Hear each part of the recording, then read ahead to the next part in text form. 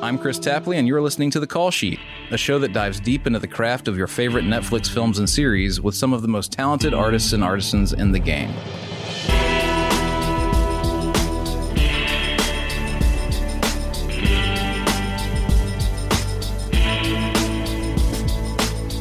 We're going to take a trip behind the camera lens this week. Let's go to our guest first for a quick introduction. My name is Rodrigo Prieto, and my craft is cinematography. Rodrigo Prieto is the Oscar-nominated cinematographer behind films such as Amores Perros, Brokeback Mountain, Argo, and one of my favorite movies, Spike Lee's 25th Hour. In recent years, he has developed a fruitful collaboration with master filmmaker Martin Scorsese. The two first teamed up on 2013's riotous The Wolf of Wall Street, and again for 2016's Silence, Scorsese's simmering personal study of Christian faith. Rodrigo was again Oscar-nominated for his beautiful work on that film. This year they have The Irishman, about one man's journey through mob life and his relationship with two paternal figures, one of them the luminary James R. Hoffa. It's an elegiac story, one overflowing with themes of regret and legacy, the perfect yarn for someone like Scorsese to spin at this point in his career. Technically, though, the film was a beast to tackle. De-aging technology was employed to allow actors Robert De Niro and Joe Pesci to play through a series of decades, which, on top of crafting a handsome period piece with all the design trappings that come with that, made Rodrigo's work all the more challenging. On this episode, for instance, you'll hear about the R&D that went into developing a proprietary camera rig for shooting material that the effects artists could work with. You'll also learn about Rodrigo's game plan for visually representing the three distinct time periods of this mammoth 3.5-hour opus. And that's just a taste. So let's get into it.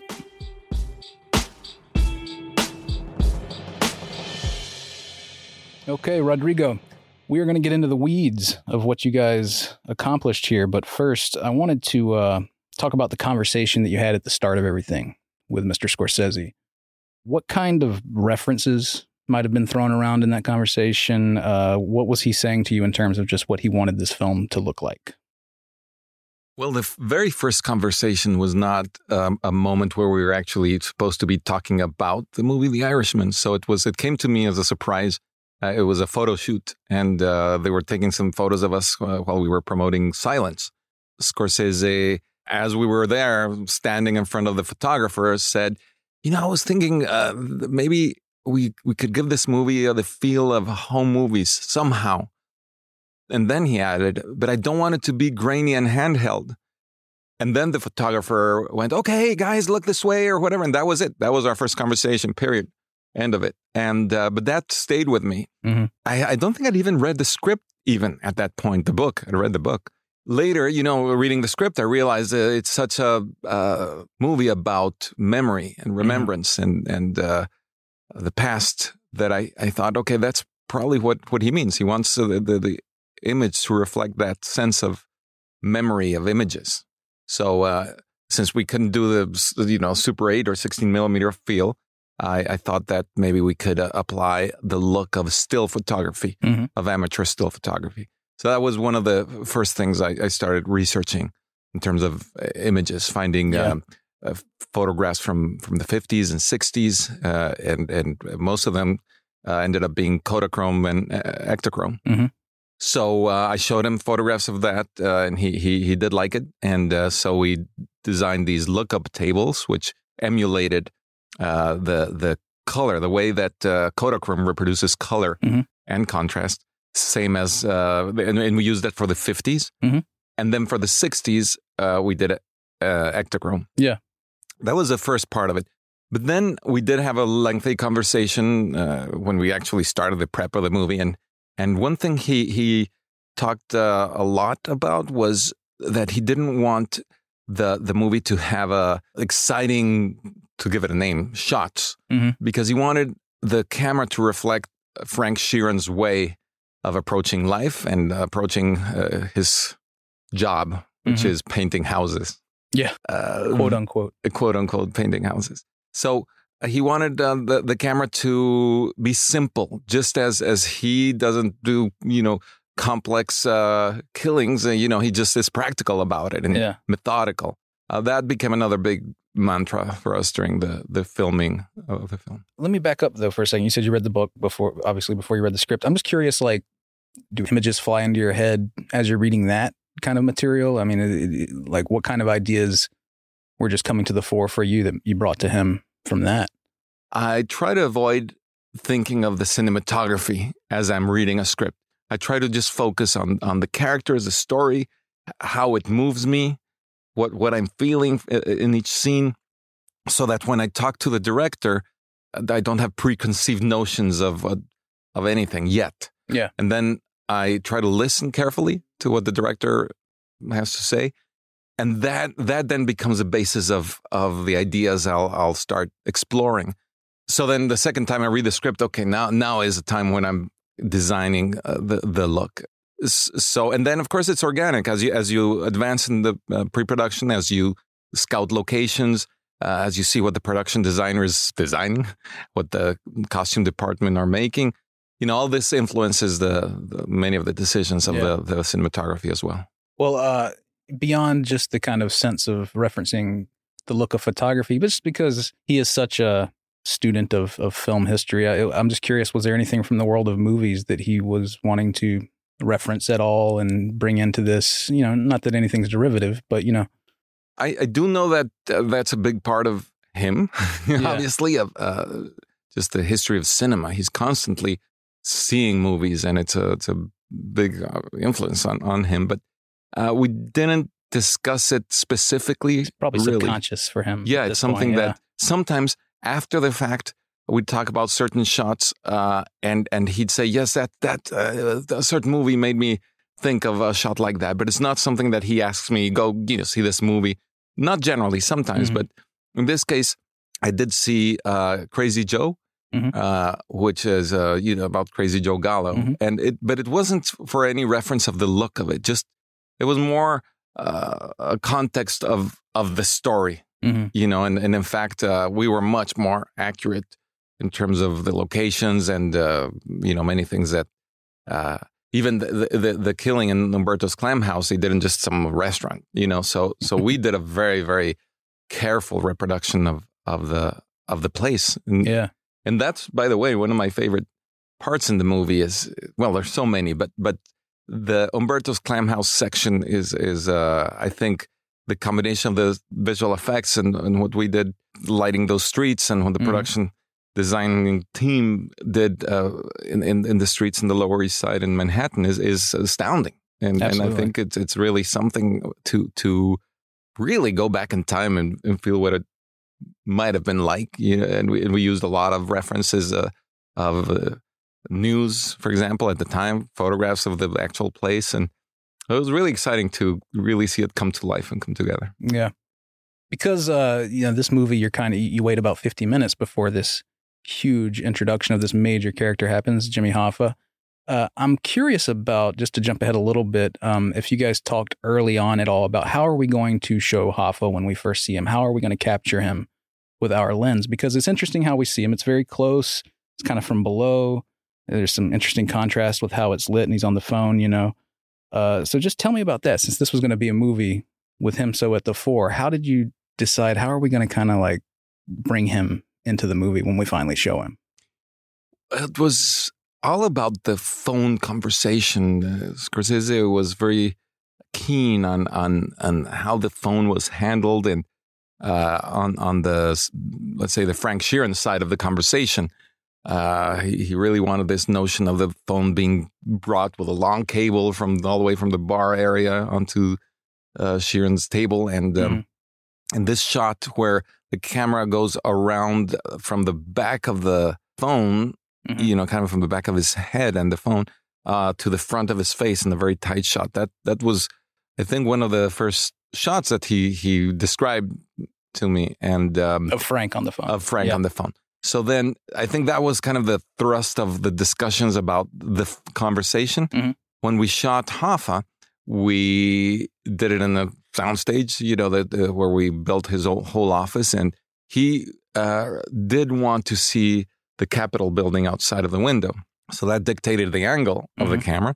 And then I personally felt that it giving him a sense of mystery the first time we see him with the lighting was important. Not to suddenly, here's Hoffa, you see him clearly, because Sheeran is talking to him on the phone. He's not actually seeing him. Yeah. And since the movie is from Sheeran's perspective, I thought that it would be a good thing to light him in such a contrasty way in chiaroscuro, so that half his face is dark, just to keep that sense of mystery. Even for the audience, the conversation when they talk about painting houses and carpentry, these are things that Frank Sheeran obviously understands and Hoffa knows, but for us as an audience is mysterious. It's weird.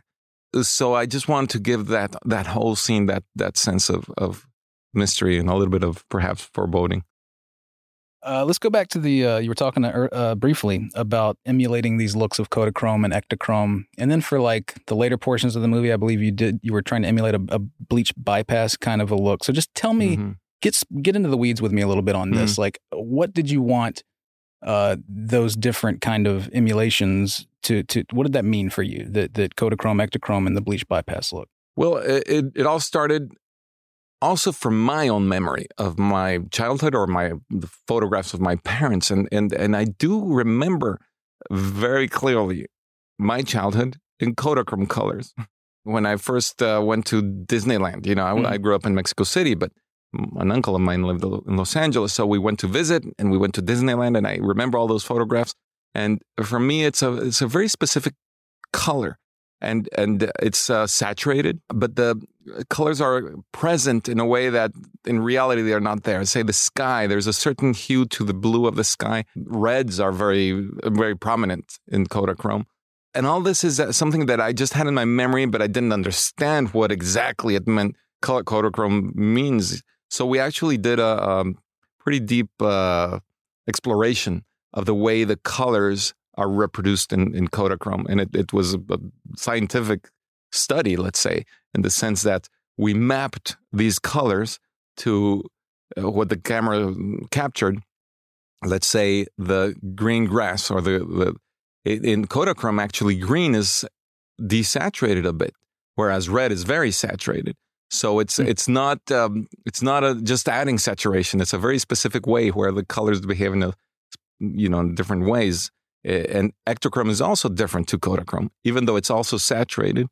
But I think the main thing I noticed on Ektachrome is that the shadows and the dark areas become cool. They become kind of blue, cyan, and still their image is saturated, but it's different than Kodachrome. Yeah. So it's something that certainly the audience won't notice and say, of course, oh yeah, I remember those Ektachrome shots, but it's just something subliminal. But then I thought that those bright colors wouldn't work for me just emotionally for the rest of Frank Sheeran's life. Originally, we were going to apply Ektachrome to the 70s as well, but then I thought maybe we should tone down the color in the 70s, and researched bleach bypass processes that are done on the prints of movies. And there is a process called ENR that Vittorio Storaro first used. They developed it in Rome, in Technicolor. And the result of ENR is that the blacks become very deep, higher contrast. And the overall color is reduced. It's desaturated. So we developed two different stages of ENR for the 70s. It starts as a pretty subtle desaturation, extra contrast, until 1975, after the road trip that they take to Detroit.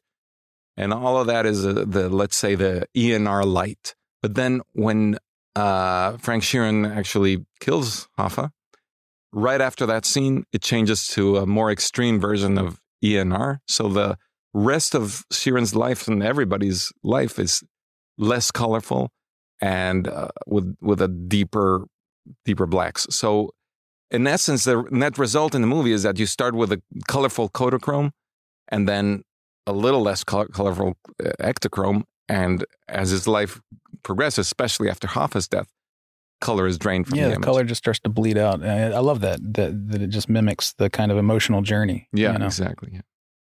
You guys shot film and digital, right? That's right. So what were those discussions like in pre-production, like deciding on Were you talking about maybe you would shoot all in digital at one point or all in film at one point? Or did you just decide that doing both would be better? Well, once we started discussing this idea of the memory, right, of photography, it became clear that film negative would be more accurate to that feeling, and still a digital image doesn't have that feeling of memory. So we early on decided we wanted to have a filmic look. But parallel to that, I was already in conversations with Pablo Hellman from ILM. He insisted that all the shots that were visual effects needed to be digital. And the reason for that is that he needed to capture depth information from each angle. And that meant that he needed to have the main camera that was doing the shot, in addition to 2 witness cameras for each angle. And those 3 cameras had to be synchronized, perfectly synchronized in terms of the shutter. That's very, very hard, if not impossible, to achieve with film cameras. And also, he needed these 3 cameras to move in unison. So film cameras with a magazine would be too heavy and too bulky to achieve that. So it became necessary to shoot all the visual effects of the de-aging technology with digital cameras. But since we wanted this filmic look, I insisted that we shoot whatever did not require a visual effect of de-aging to be shot with film. And then that becomes the look that visual effects has to match. We did a lot of testing of this, and we determined that the camera that better reproduced the lookup tables that I was using on film was a red helium camera. So that's why I picked that camera as a central camera on we call it the 3-headed monster, which is the rig we created for the visual effects. Yeah.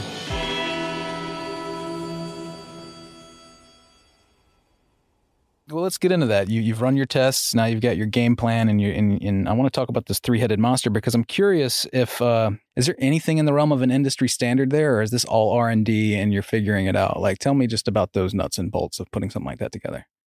Yeah, this was complete R&D. Wow. We'd never done anything like that. I mean, I guess the closest would be through 3D rigs, but that's 2 cameras. Yeah. One of the most important things for Scorsese and for the actors is that they didn't want to have tracking marks or any sort of helmets or, little things attached to them that would be distracting for the actors. He wanted them to be able to perform like they always do, right in front of, the other actor in his costume and everything. So, can you imagine though, behind the scenes photos of like Pesci with like stuff all over his face? Yes, that'd be weird. And no, I wouldn't envy the person who would go to Pesci and say, "Okay, put this on, sir." Yeah, right. He'd be like, "What? Take it off." But in order to make that work, is that Pablo Hellman designed this technology. So he needed to be able to capture all this information from the camera angle, and like I said, with the 2 witness cameras.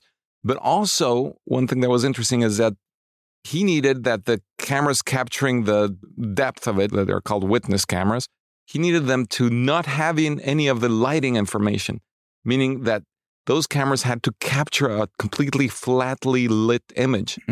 So these cameras had filters that blocked out all of the visual spectrum of light, except infrared.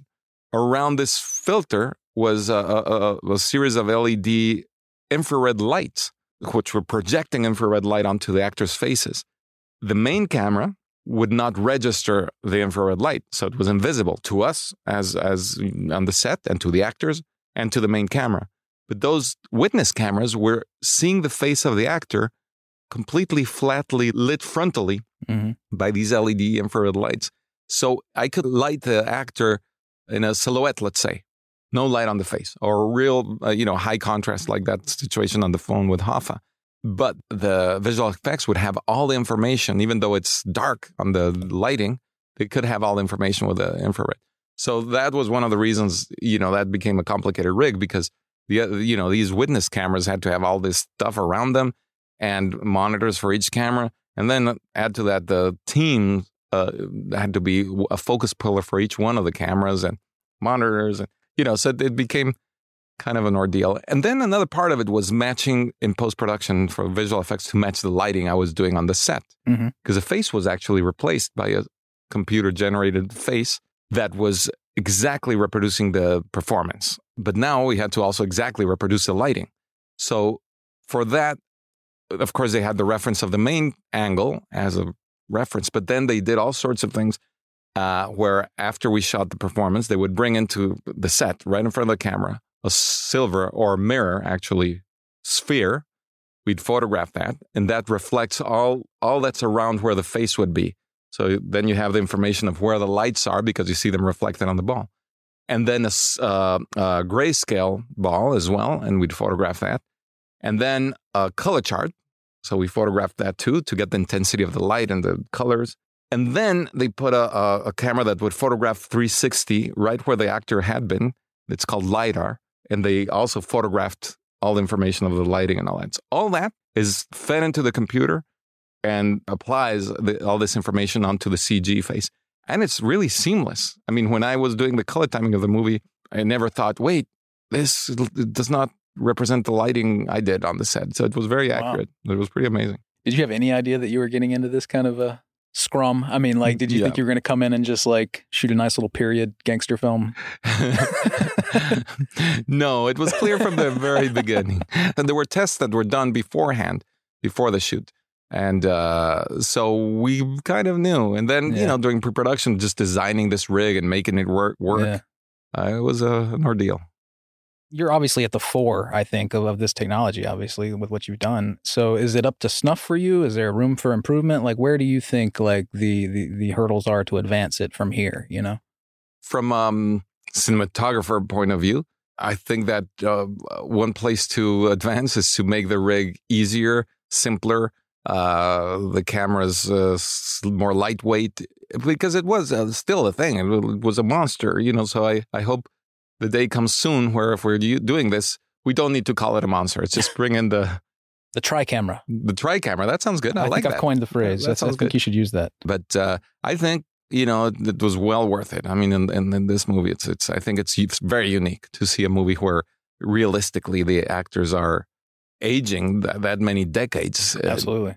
Let's talk about the plan for camera movement. You talked about it briefly, that it would be a little simplified, but I just think of a few images like the opening shot floating down this hallway and eventually coming around to capture Frank sitting there. And then there's a couple of those classic sort of Scorsese like movements of kind of sweeping into a conversation or something like that. But dig in deeper to me on what you guys talked about when the camera moved, what it would mean. Well, the camera always moves with a reason or doesn't move for a reason. And the Scorsese is very specific about that. And one of the things I most enjoy of the work with him is when he describes the shots he's imagined and why he's doing a certain language with the camera or a different one. And that's something that happens in pre-production. He, maybe for a week or sometimes more, he'll disappear from everywhere and he'll go to a hotel and do this shot list on his own. He'll go through the script and scene by scene will design the shots, sometimes with little drawings, sometimes with diagrams. Most of the time he writes the shots, he describes them. And then he shares that with me and with the assistant director, David Webb. That becomes the basis for the shoot. So for the most part, when we are with Frank Sheeran, the camera behaves in a very simple way. And it's as I described before. When we see him driving a car, we're frontal, right through the windshield, or completely sideways as we're tracking with a car, this sort of thing. If we see the facade of a house or a building, it's completely flat on. Let's say when the first time we see him kill Whispers, the other Whispers. Well done. We see him. The camera sees him coming down one street, and then the camera simply pans around, and we see Whispers, and boom, he shoots him. Yeah. That's it. There's no additional shots. There's no reaction shots. There's none of that. So it's simple. There are other moments where the camera does have a more dynamism, but usually that's when Frank Sheeran is not involved. For example, even the moment when we see the Anastasia killing, and the camera starts in the barbershop and then comes out with a bodyguard into a hallway, which, by the way, that's two different places. We shot the barbershop in a studio that was built by Bob Shaw. And then the camera goes into this hallway that's a location in an actual hotel in Manhattan. And then the camera goes around, looks down some steps and follows these other guys who's coming. We go completely now the opposite direction and end up in these flowers as the shooting is happening. So why the flowers? Why the flowers? Well, because I wanted to ask you that. Yeah. Not to interrupt, but well, I'm going to give you my theory because Scorsese never actually said to me that there's this symbolism to the flowers. Mm-hmm. But to me, it's the way life is, where something maybe really horrible is happening, and right around the corner there's flowers, or that's the way life is, yeah. and it's this combination. Sometimes something tragic is right next to something funny. The combination of this beauty with the ugliness, yeah. Right? And I think that's why we ended on the flowers while we hear this happening. That's not Frank Sheeran doing that killing. Yeah. So that's the camera's free to behave that way. Or in these swooping crane shots, we did a few in some of these court scenes. Also when, for example, Joe Gallo is in his deposition and the camera swoops down to Joe Gallo. So this is where the energy of the camera picks up, because it's Joe Gallo, who's this cocky, guy, and the way he walks into the place and the cameras. I think that was a Steadicam shot. We go through these columns and there are flashes and there's flares on the lens, and so there's a whole different style when we're following Joe Gallo than when we're following Sheeran. So also the scenes where Frank Sheeran is throwing the guns away in the Schuylkill River, and the gun sinks to the ground, and and then we see all these other guns that are there. Is that an actual shot? No, that shot was completely. We did it in a soundstage, dry, and I lit it with these units that create sort of watery lighting effect. Roscoe makes these machines, or they project these watery light. So I put these units on the truss on the studio and lit a piece of a set that Bob Shaw built with trash and all these guns on the floor. And then we smoked the setup, and that's why the shafts of light, that's actually smoke, it's not water. And so the camera tilts down and finds all these guns.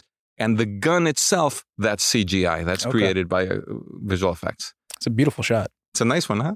But just going back to when he's throwing the guns, if you remember the scene, the shots are repeated and with different cars and different guns. And it's part of that, what Scorsese was describing as that routine, that repetitive thing, that methodology that he's developed. Yeah. And by the way, was there anything notably different about how the camera would behave when Hoffa was the subject of what we're saying? I mean, obviously he's with Frank a lot, but maybe like in the court scenes, we've got a lot of movement. But I'm just curious if the language took on a different kind of tenor with Hoffa. I think that there is more energy simply because Hoffa is that way, very energetic person. But in most of his scenes, he is with Frank Sheeran, and it's all about that relationship. So I think in those moments when they're together, it's Sheeran's perspective. So we're with that language. Yeah. I mean, even there's one shot which I was startled when Scorsese described what he wanted to do, because it meant a big cheat in terms of how to photograph it. And it's precisely when he kills Hoffa. We built that on a studio, the interior. And it's a very narrow area where the hallway where they walk in, and after he shoots him, then there's this wide shot, a proscenium shot from where there would be a wall. It's kind of an impossible shot. You can only do it in a studio. It's very fake, and we had to extend the stairs, make them bigger, because otherwise they'd finish, and we had to take away a column. We had to do all sorts of things to make this shot possible.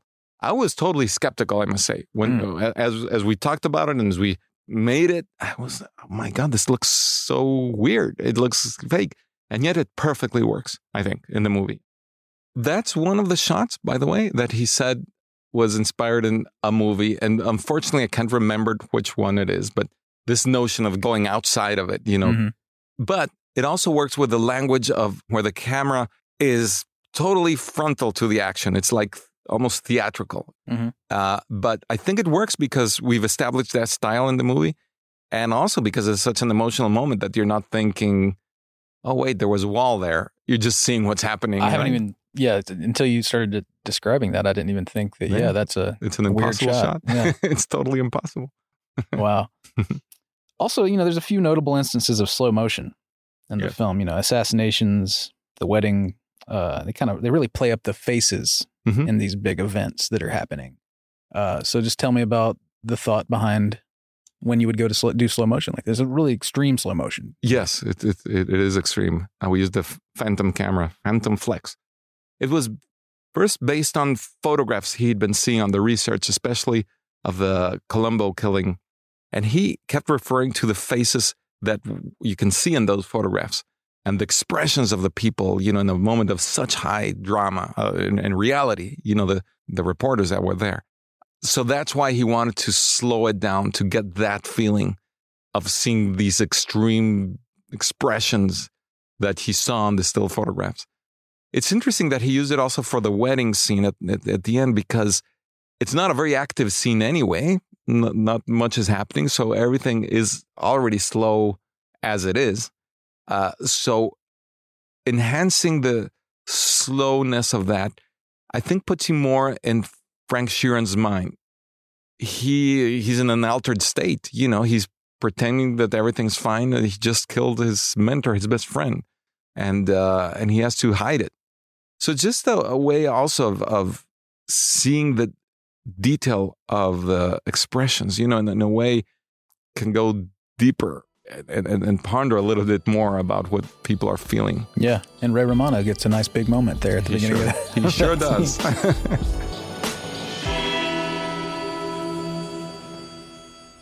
Okay, so before we wind down, I wanted to talk separately just about the final third of the film and drill down there a little bit more. We talked a little bit about the bleach bypass look and stuff like that, but just the visual language overall really starts to slow down here. Mm-hmm. The editing even. It's this sense of just the final threads unspooling, right? Mm-hmm. So what was just beyond the look and the way colors would look and just what was the kind of game plan for slowing things down with how you were going to cover this portion of the film? Mm-hmm. Well, I think the change of rhythm is the way it's written, first of all, and the way also De Niro played the character. It just changes. So there wasn't, that I'm aware of, a conscious change in the way we move the camera or any of that. It was still Frank Sheeran's world. We were still pretty simple in the coverage. But having said that, I think that a moment where we kind of go into that world is when he is looking at his car being washed. Mm-hmm. And by the way, that's one of my favorite moments in the movie. And the funny thing is that we, like every day, we were always moving from one location to another 2 or 3 times a day, every day. So that was, in my memory, a day we were shooting in the car wash. And it seemed a pretty simple scene. We were doing some phantom shots, also slow motion. And the whole idea was to see Frank Sheeran in the little hallway through a window looking at his car being washed. Mm-hmm. So that was kind of the main thrust of it. And that shot was kind of the essential one. So when we were there rushing to get it all done, De Niro stood in the hallway, did the shot, and then he told Scorsese, he said, "Marty, I kind of always imagined I'd be inside the car." And Marty, but we designed for you out there. And De Niro, yeah, but it feels like I'd be inside the car. And Marty he's an actor's director.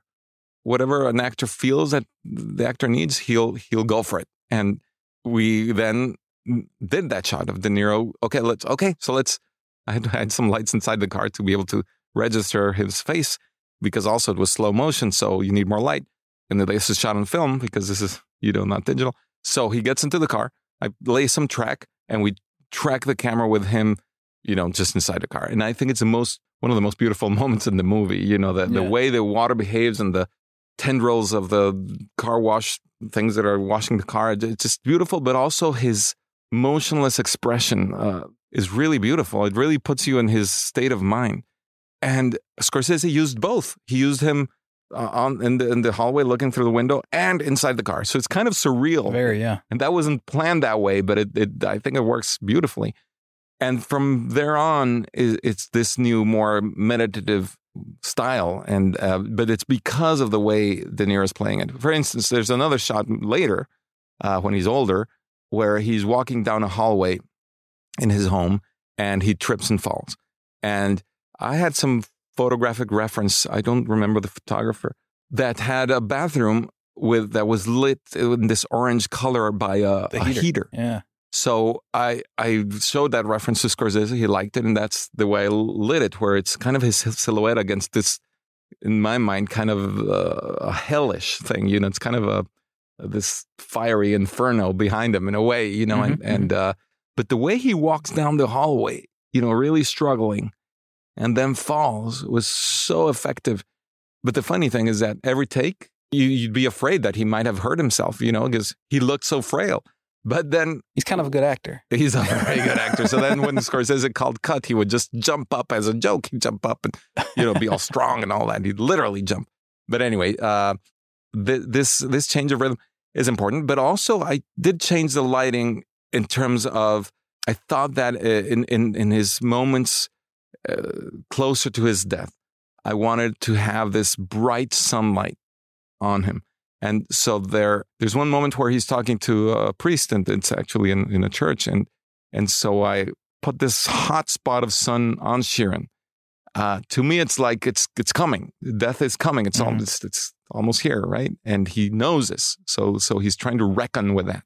And then again in the scene, which is another one of my favorite scenes, with the nurse in the room where he's looking at the photos, I wanted to put him close to the window and put this hard, really bright sunlight on him. So that's not something that we see previously in the movie. It's something that I added towards the end, and it was for me, it was kind of symbolic of what would it be, heaven approaching or something? I don't know. Just this a proximity of death. Yeah, and that heater shot I think is kind of beautiful, and it gives me a different. It reminds me of something different, which is I kind of think of my grandparents' house. And there was a heater at the end of the hallway, you know, growing up, going to that house. And so that registers in my brain as like frailty, a grandpa, something about that, you know, it's really interesting image. Exactly right. Exactly. The whole, you know, cold bones, you know, as you're older, you need a heater, right? So yeah, it's also, it's a same. I totally agree with you. It's a memory I have also of my grandparents and heaters. Yeah. And then, you know, you and I have talked a few times over the years with my old top 10 shots of the year column. You've been on there a couple of times for Mr. Scorsese's work. So I got to talk to you about the closing shot of this film, which if I was still doing that column, I think that would be on there because there's just something beautiful about the framing, certainly. But, you know, Sheeran, he's alone in the room with nothing but his own reflections to keep him company. I mean, it's staggering, really. It's a staggering way to close the movie, subtly so. So just how early did you decide what that image was going to be? And then just tell me what comes to mind about it. The whole final section of the movie kept evolving as we were shooting, actually. There were scenes that were different. There were scenes that were added. Even his whole narration of the story, at one point, it was going to be to someone else physically, maybe a priest. It wasn't clear. And then we got these pages which he was just talking, and it didn't make sense to me. So who is he talking to? What, we see him in this room? Nobody's there. Who does, you know, but of course it works beautifully. That last scene, I don't remember at this point of the script. The first script I read mentioned the part of the door staying open. It might have or not. But I do know that when we scouted this place, Scorsese only then started talking about this transition he wanted to do of the day into night, which I think is a beautiful moment, you know, where we were with a nurse, the scene I described earlier, which I love. And then the camera comes to the hallway with a nurse and pans around, and now it's night. And then it comes again into the room and it's nighttime and the priest is there and they have this conversation. That last shot through the doorway speaks to me volumes about the vulnerability that Frank Sheeran has been hiding his whole life. He is very stoic, and you don't read a lot in his expression, but you do actually see a lot in his eyes. And that's, I think, very masterful of De Niro, the way he maintains this persona of this macho guy who, will do anything unfazed. But in the end, he is vulnerable, like all of us. And I think that is what Scorsese is telling us with that shot. Mm-hmm. This man, everything he's done. And yet Scorsese allows us to follow this man for 3.5 hours, and we're riveted, and we want to see more. We want to see what's behind this man and what's in his soul. And this shot reveals a lot.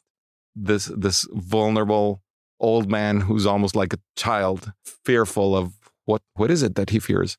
Is it ghosts? Is it his own death? What's he fearing that he needs a door to be open? Besides also the fact that we earlier saw Hoffa doing that. Yeah.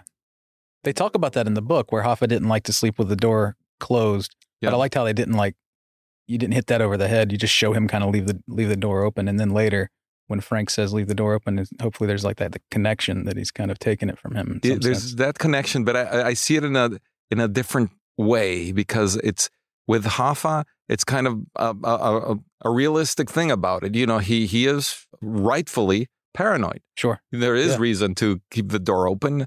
But for an old man in a nursing home, there really is no reason to keep the door open. It's symbolic, I think, of his own fear of death. Yeah. And of this vulnerable person that he has now become. Yeah, absolutely. And that he's always been, but now we see it. And there's so much sadness about just the overall moment. I mean, like, just knowing that the nurse or whoever says that they're leaving for the holiday, and he's like, oh, is it Christmas? And so he's going to be there alone through the holidays. Yeah. And it's just sad all the way through. There's a melancholy that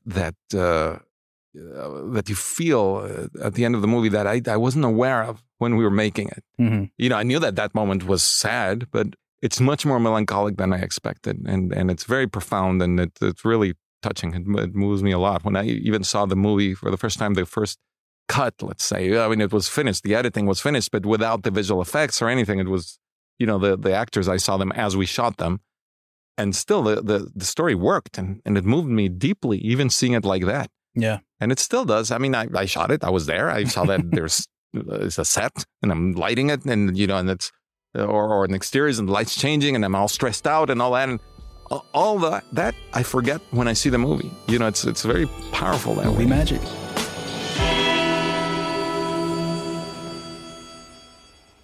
Okay, at the end here, just a couple of rapid fire questions to wind things down. No pressure. Mm-hmm. Easy stuff. Like, what's your favorite cinematographer of all time? Of all time? Of all time. Ooh, that's a good question. Sven Nykvist? That's a good one. Yeah. Can't argue with that one. Yeah. You got a favorite movie from Sven? I would say it's A Virgin Spring. Awesome. What's the greatest single shot of all time? I Am Cuba has a few of those. Certainly it's a spectacular shot, and just to think of how that was achieved in that time, when the camera goes down into a pool, out of the water, and then, flies down to the street. Mm-hmm. That shot, I don't think will ever be a shot you'd be like, okay, that's, whatever. No, it's still spectacular. I mean, even with all the technology we have now to move the camera, it's still amazing me how they achieve that shot. It's pretty incredible. Is there a single image by chance or a series of photography, whatever, that inspired you to become a cinematographer in your own right?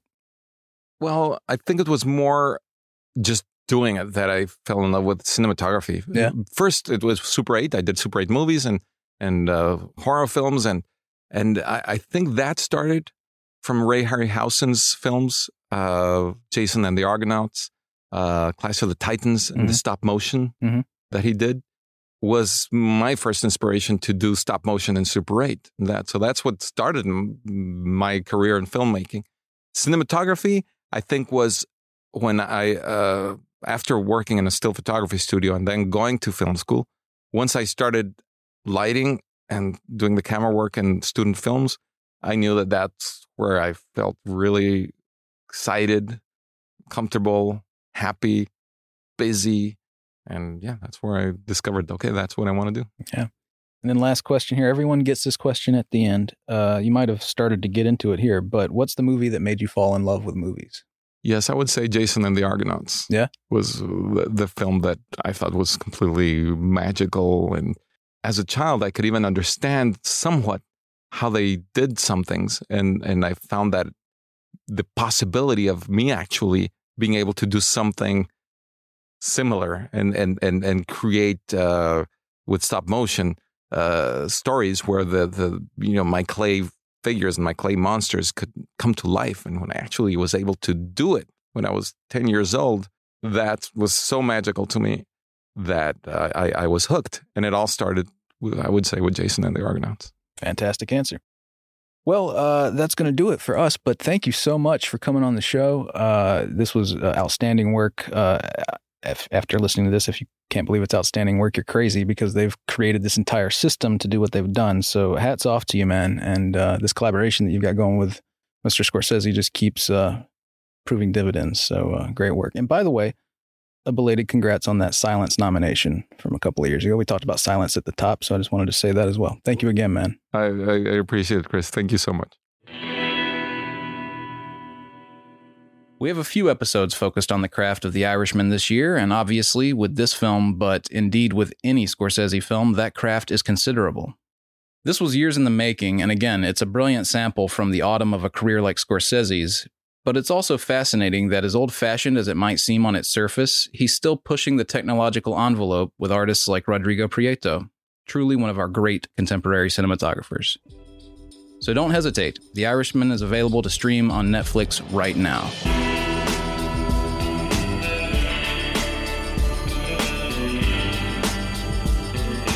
The Call Sheet is a Netflix podcast hosted by me, Chris Tapley.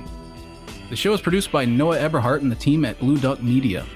Stuart Park created all the original music in this episode. And a special thanks to the team at Netflix.